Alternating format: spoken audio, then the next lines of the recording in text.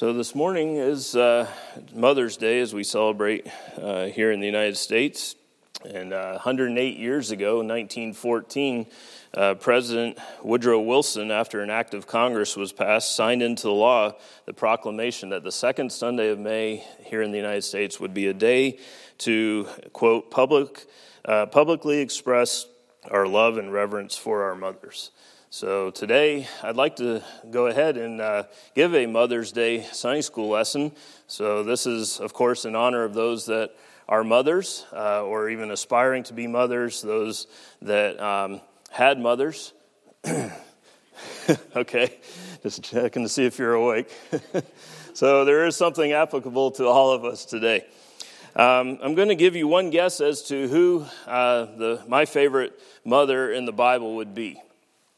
It's kind of hard to see that picture, but I'll give you one guess. That's my wife, those that know her name, Hanna. Okay, so let's turn to 1 Samuel chapter 1, and we're going to look at Hanna, a model for mothers. It's not easy to be a mom. Motherhood is a special privilege and a sacred duty. A mother's love is special and unique, but a mother's duty is to raise a child to follow and serve God. There was once a mother that was talking to an old college friend and said, I remember before I was married that I had 3 theories about raising children.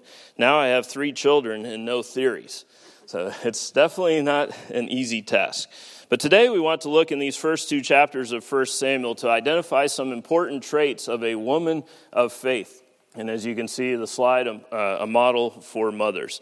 So let's look first of all at chapter 1 and verses 1 and 2. Now there was a certain man of Ramathaim, Zophim, of Mount Ephraim, and his name was Elkanah, the son of Jeroham, the son of Elihu, the son of Tohu, the son of Zuph, an Ephrathite. And he had 2 wives. The name of the one was Hanna, and the name of the other Peninnah. And Peninnah had children, but Hanna had no children. So you know the story of First and Second Samuel about, and we're just going to go through these 2 chapters today. But Elkanah, who was this man? Well, we know that he was actually a Levite or a Kohathite, and this was the Kohathites were the most honorable of the tribe of Levi. Now, the tribe of Levi, we know also is where the priesthood came from. So we see Elkanah, and it says that he's actually, later on, he's going to go worship the Lord in Jerusalem. So he's not actually a priest that is serving in Jerusalem. They are living in this town. It's a long name there. It's actually just a longer form for Ramah.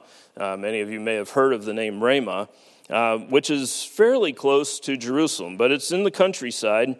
And so this particular man was a country Levite. There was no particular office that he had that required him to be in presence at the temple at all times.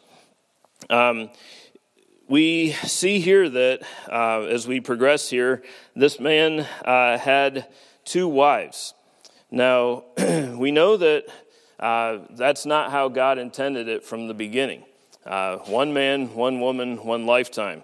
And as you can see, this family, unfortunately, became a divided family in the midst of difficulties that we're going to see about Hannah's real problems. These divided families, a lot of times with multiple wives, there was guilt, there was grief, there were other issues because of this situation. This was not how it was meant to be. And we know that Elkanah tried to make a good situation out of a bad situation. He tried to take his family to worship. We see in verse 3, as we move forward, this man went up out of his city yearly to worship and to sacrifice unto the Lord of hosts in Shiloh. He tried to do what was right in leading his family in worship. But there were real problems that Hanna had. You know, sometimes it's easy for us to think of heroes from the Bible as somehow different than we are, that they don't experience the difficulties of life. We might think it's tough to relate to them because their lives were so perfect and their culture was so different than ours, so that it's really hard to relate. But actually, the Bible is filled with real people, with real problems, who face them with real faith. And so moving on in this passage, we can see in verse 2 that Hanna had no children. The other wife, Peninnah, had children. Let's move on and look at verses 4 through 8. And when the time was that Elkanah offered, he gave to Peninnah his wife and to all her sons and her daughters portions. But unto Hanna he gave a worthy portion, for he loved Hanna. But the Lord had shut up her womb. And her adversary also provoked her sore, for to make her fret, because the Lord had shut up her womb. And as he did so year by year, when she went up to the house of the Lord, so she provoked her. Therefore she wept and did not eat. Then said Elkanah her husband to her, Hanna, why weepest thou, and why eatest thou not? And why is thy heart grieved? Am not I better to thee than 10 sons? So we see here the situation in this family. I'm not sure, and we don't know for sure, if the reason for the jealousy and the spite that was going on was because Hanna could not have children, but she gained the love of her husband, so Peninnah, the other wife, mocked Hanna, or if it was just that Hanna was barren, and because of that, Elkanah felt sorry for his wife and showed her more love. There's a danger, obviously, in playing favorites, and obviously a danger in having more than one wife in this particular case. But we see here that Elkanah wanted to do the right thing with his family. He continued to express devotion to the Lord. He felt it important to continue to worship God. Now, their family was not perfect. Obviously, we just saw some of the issues, some of the internal struggles in the family. Yet Elkanah, he continued to want to do what was right as far as worshiping God. Matthew Henry said that Elkanah wouldn't let the division stop the worship. He said, if the devotions of a family prevail not to put an end to its divisions, yet let not the divisions put a stop to the devotions. So the more you continue in God's word, the more you bring your problems before the Lord, He will help you and He will work out those situations. Elkanah, he tried his best to encourage Hanna. We see here at the end of verse 8, he said to her, am I not better to you than many sons? I think he was trying to make her feel good, but in a way it almost sounds kind of prideful. You should love me because aren't I better than all these kids? And we do see a difficult situation here. She did have real problems. In her heart, she wanted children. Going before the Lord, they went up to the house of the Lord. It seemed like this difficult situation got worse as they went. Maybe because back home they kept the wives separate somewhat in the household, and so there wasn't as much interaction. But the Bible says that when they went up to the house of the Lord to worship, this problem became even worse. Maybe because of that close proximity one with another. She had a real problem. She wanted children. This was a great heartache for her. She wanted to be a mother, and yet was not able to. Maybe you know some that have been through that situation in years past, or maybe you yourself have gone through that, and you have poured out your heart before the Lord in tears. It grips your heart to see the tears of a woman who wants to be a mother so badly. So she had real problems. I guess I did put a picture with each one. There's a picture, of course, with Peninnah in the background mocking Hanna there. So what did Hanna do about these problems? Well, she expressed her dependence on God through prayer. If we continue on in verses 9 through 18, we can read here, so Hanna rose up after they had eaten in Shiloh and after they had drunk. Now Eli the priest sat upon a seat by a post of the temple of the Lord. And she was in bitterness of soul and prayed unto the Lord and wept sore. And she vowed a vow and said, O Lord of hosts, if thou wilt indeed look on the affliction of thine handmaid, and remember me, and not forget thine handmaid, but wilt give unto thine handmaid a man-child, then I will give him unto the Lord all the days of his life, and there shall no razor come upon his head. And it came to pass, as she continued praying before the Lord, that Eli marked her mouth. Now Hanna, she spake in her heart, only her lips moved, but her voice was not heard.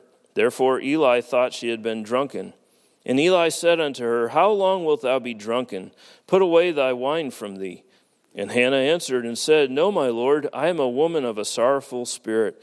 I have drunk neither wine nor strong drink, but have poured out my soul before the Lord.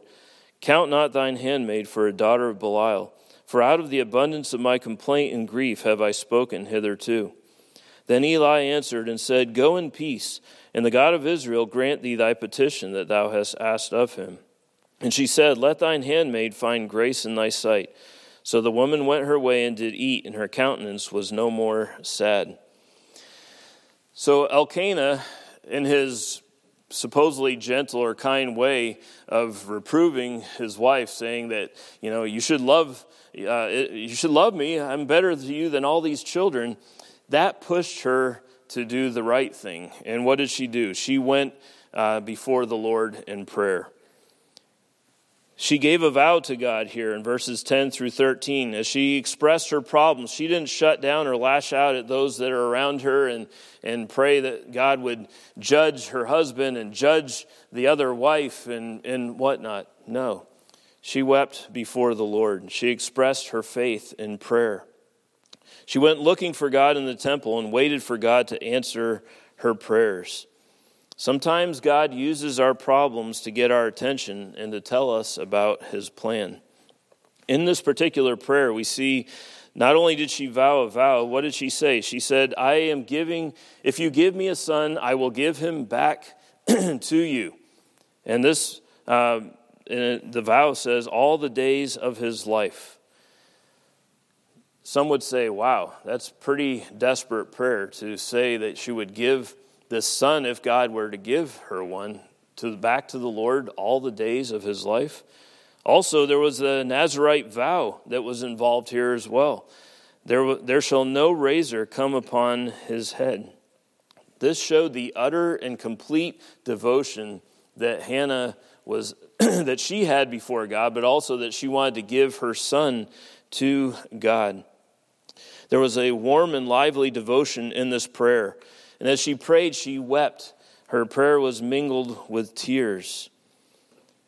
Her prayer was very particular, yet modest, coming before the Lord and saying, just pouring her heart out, saying, God, I really want children, and I want to give my firstborn back to you. She spoke softly so no one would hear her as she prayed. She wasn't trying to make a scene. Yeah, it's interesting that Eli, the priest, was watching her, and he could not hear her in her prayers, and he thought that maybe she had drunk too much wine and that she was drunk. But she said, no, I'm not drunk. I'm simply pouring out my petition before the Lord. She said in verse 16, Count not thine handmaid for a daughter of Belial. I'm not one of these common women that are just out partying and drinking and all that. No, I am going before God. I have spoken to him. I have brought before him my real problem. She expressed her dependence on God in prayer.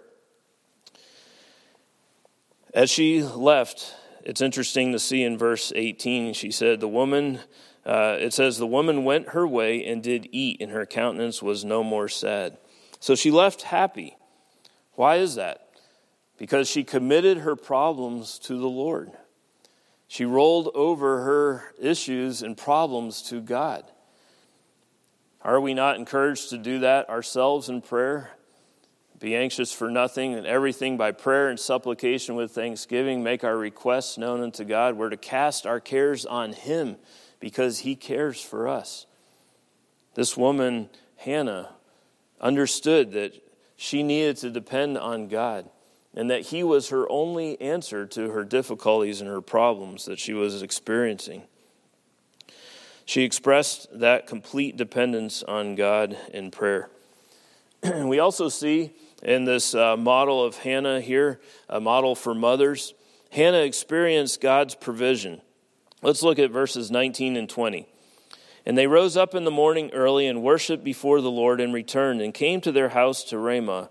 And Elkanah knew Hanna his wife, and the Lord remembered her. Wherefore it came to pass, when the time was come about after Hanna had conceived, that she bare a son, and called his name Samuel, saying, Because I have asked him of the Lord. So as this family continued on, and before they even went back home, we see that they did the right thing. They worshiped the Lord.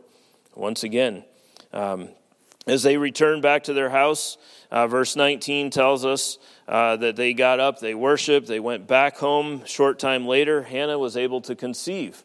God heard her prayer, and she was able to give birth to this son and named him Samuel. Why is that? It says here, because I have asked him of the Lord. The name Samuel sounds like the Hebrew word for God hears prayers, or asked of God, or God has heard. Those are all variations of that name.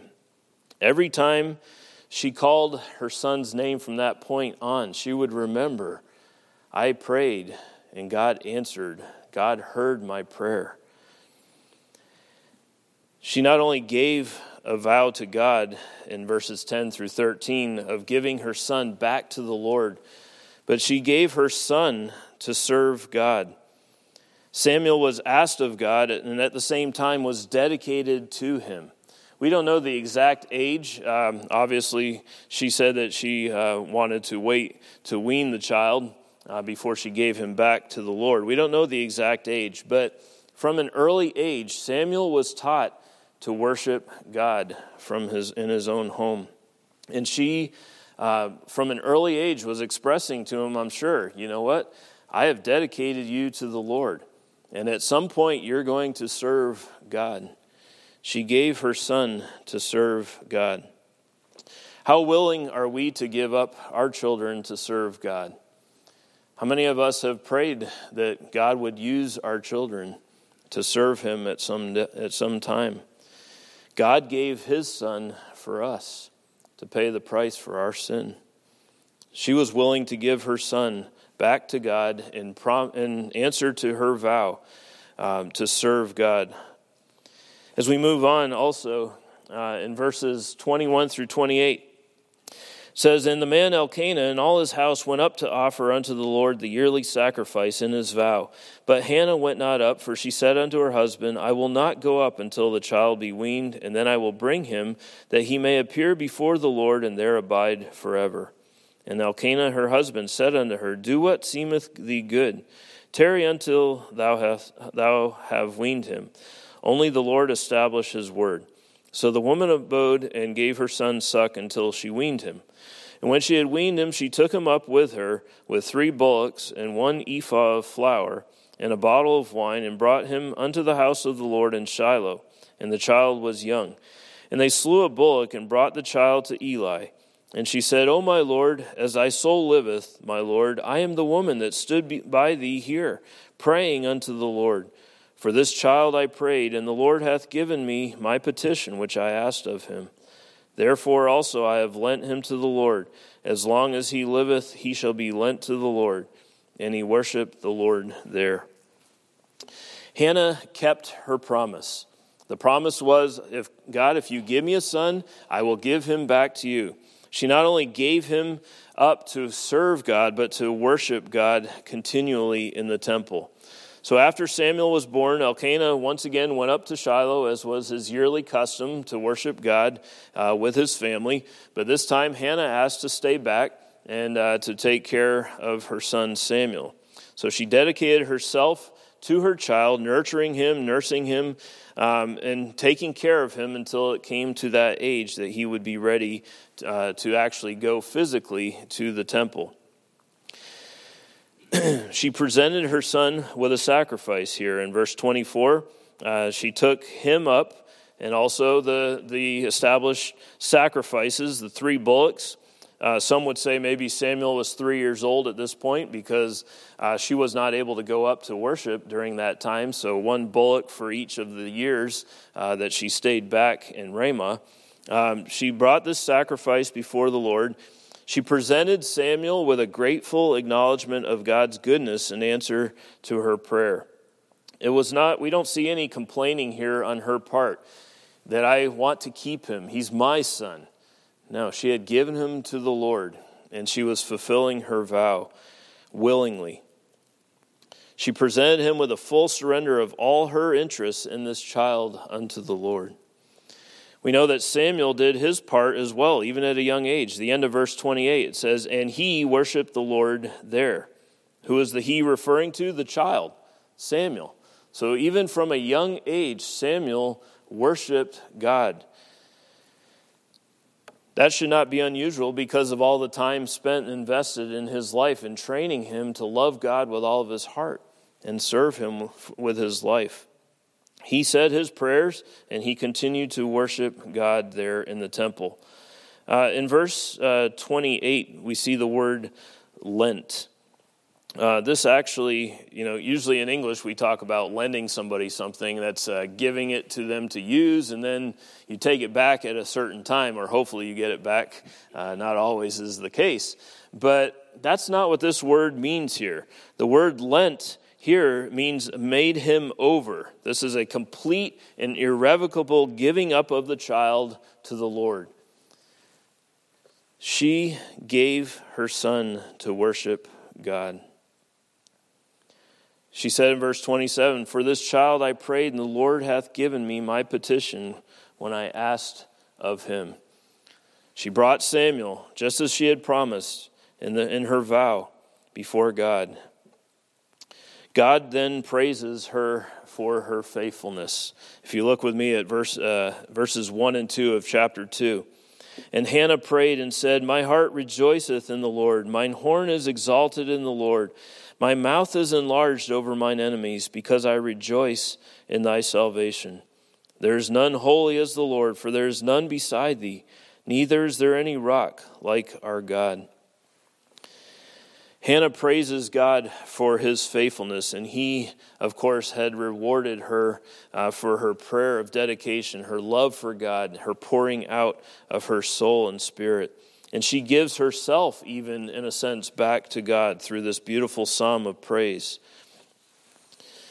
There are three things that we see in this psalm of praise here in verses 1 and 3. We can see that Hanna triumphs in God, in his glorious perfections, and the great things that he has done for her. She recognizes that God is her salvation. In verse 1, I rejoice in thy salvation. And then we see also she praises God for his holiness. In verse 2, there is none holy as the Lord. There is none beside thee. And she praises him in verse 3 for his knowledge. Talk no more so exceedingly proud. Let not arrogancy come out of your mouth, for the Lord is a God of knowledge, and by him actions are weighed. God knew her situation. God knew the problems that she was dealing with. Would God still have been just as holy and just as knowledgeable if he had waited to answer her prayer, or maybe not answered it in the way she wanted? I believe so. But God recognized her devotion and her love for him, and he wanted to reach out and to help her with her faith, this woman of faith. Not always will God answer our prayers as we see that we think that we need to see fit. But God always knows what is best, and we can trust in him. If our lives are completely dependent upon him, then we should not fear, we should not worry. In verses 4 and following, let's read verses 4 through 8. The bows of the mighty men are broken, and they that stumbled are girded with strength. They that were full have hired out themselves for bread, and they that were hungry ceased, so that the barren hath borne 7, and she that hath many children is waxed feeble. Here we can see that Hanna takes notice of the wisdom and sovereignty of God and the ways it works out in the children of men. And particularly here in verse 4, the strong are weakened, and the weak are strengthened when God so desires, when God sees fit. In verse 4, the bows of the mighty men are broken, they that stumble and girded with strength. And then verse 5, They that were full have hired out themselves for bread, and they that were hungry cease, so that the barren hath borne 7. We see here that the rich are soon impoverished, and the poor are strangely enriched. But it's all in God's perfect timing and in his control. In verse 6, we read on, the Lord killeth and maketh alive. He bringeth down to the grave and bringeth up. Empty families are replenished, and numerous families are diminished and made few. God is the sovereign God, sovereign Lord of life and of death. He is in total control. Verse 7, the Lord maketh poor and maketh rich. He bringeth low and lifteth up. He brings some low and lifts up others. How often we are reminded of that God resists the proud, but gives grace to the humble. And as Hanna humbled herself before God and came before him in prayer with her petitions, believing that God would answer her prayer, God brought some low. We don't know what exactly happened to Peninnah and her children. According to this, her children waxed feeble. Not sure exactly what went down there. And we don't know how many children that Hanna had in the end, although it says that she hath borne 7. I don't think in 3 years' time it would be possible to bear 7 other children, unless she had triplets or twins or something like that. But the number 7, of course, we know in Scripture is a number of perfection. And so this was a number that represented God in his perfection. So she used that number there, that the barren hath borne 7. God will bless those that humble themselves, and he will humble those that are proud. And then in verse 8, he raiseth up the poor out of the dust, and lifteth up the beggar from the dunghill, to set them among princes, and to make them inherit the throne of glory. For the pillars of the earth are the Lord's, and he hath set the world upon them. He is all-powerful and all-knowing. God is the one that will judge and bring down. He is the one that has total power. How often we think we can go through our lives and that we have the strength to accomplish something or anything in our lives. But without him, we can do nothing. Absolutely nothing. And so, in the midst of Hannah's difficult home situation, difficulty in not having children, she recognized that she needed to bring her petitions before this all-powerful, all-knowing God. We see also in verses 9 and 10 a prediction of the preservation and the advancement of all of God's faithful friends, and then the destruction of all of his or their enemies. He will keep the feet of his saints. Who are the saints? Not New Orleans football team or those that the Catholic Church has exalted. No, the Bible is pretty clear. All of us that are believers, those that have placed their faith and trust in the Lord Jesus Christ, we are the saints, okay? God will keep the feet of his saints, and the wicked shall be silent in darkness, for by strength shall no man prevail. The adversaries of the Lord shall be broken to pieces. Out of heaven shall he thunder upon them. The Lord shall judge the ends of the earth, and he shall give strength unto his king, and exalt the horn of his anointed. Here we see once again that in this prayer of thanks and of thanksgiving, that Hanna recognizes God, first of all, for his holiness, his salvation, his holiness, and his knowledge.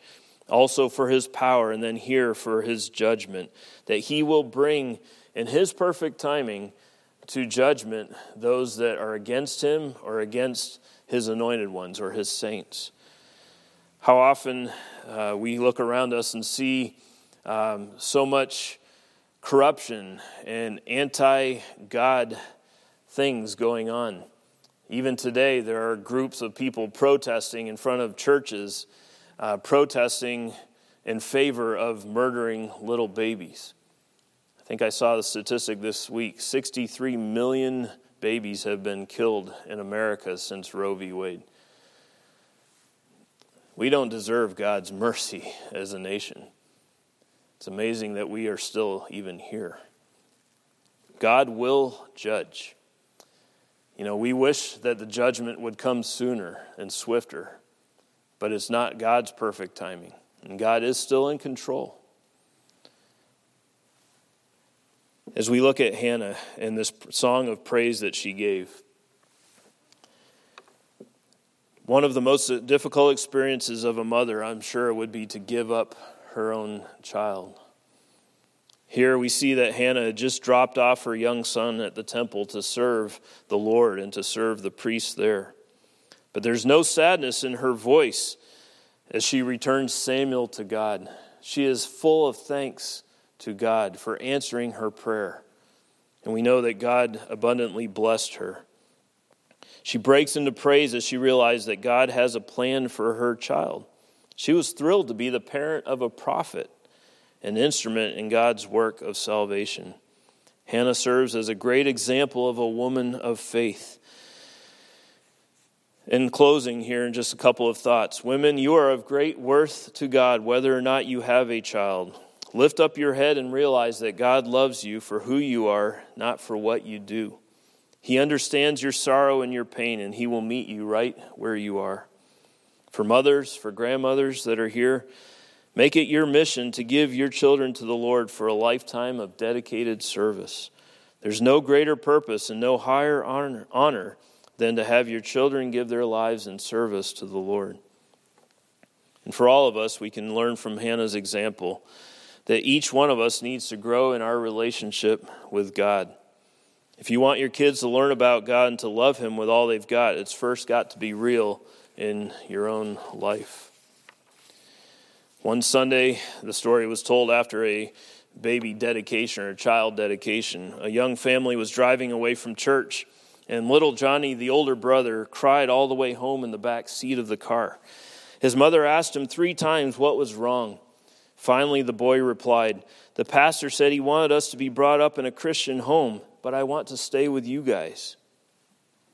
What an indictment. Mothers and fathers, if you want your kids to be brought up in a Christian home, make sure that Christ is at home first in your heart.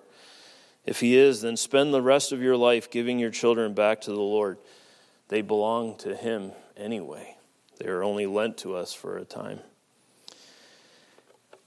I love my mom. I'm so thankful for her example. She lives in Illinois now, but ever since I can remember, she was saved when I was 2 years old, so I always remember being in church. But more importantly, my wife and my mother, every single day, are up early praying and reading God's Word. And I know that they are praying for me. I'm so thankful for a mother that loves God and loves me enough to give me back to the Lord. And for a wife that loves my children as well and wants that for our home. So as we think about these things in this example of Hanna from Scripture, may the Lord encourage our hearts today to be faithful to Him, to be dedicated in our own lives to the Lord, to be faithful in praying for our families.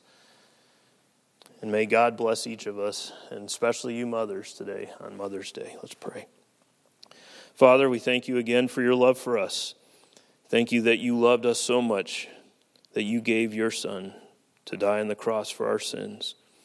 Father, we are not worthy of your mercy and grace. We are wretched sinners. But you loved us so much, and your Son loved us so much that He obeyed your will to go to the cross and shed His blood so that we could have forgiveness of sins when we confess them before you. Father, we thank you for those mothers over history that have been dedicated to God. There are so many numerous examples, but Lord, as we reflect on Hanna today from Scripture, Lord, we thank you that even in the midst of her difficult home situation, she knew that her only hope was in you, and she brought her petitions before you. And when she did that, she was calm in heart and spirit, was able to carry on, to eat and to drink and to go on with life, knowing that you knew her situation, that you cared for her. Father, we thank you that you did provide for her and that she was willing to obey in her vow and give her son back to you. Father, I pray that through all of these things that we looked at today, that we would find application in our own lives of being dedicated to you, no matter what our task in life is, whether it is to be a mother or father or grandparents, whatever, Lord. I pray that each one of us would have lives that are sold out to you and dedicated to you. We ask this in Jesus' name. Amen. You're dismissed.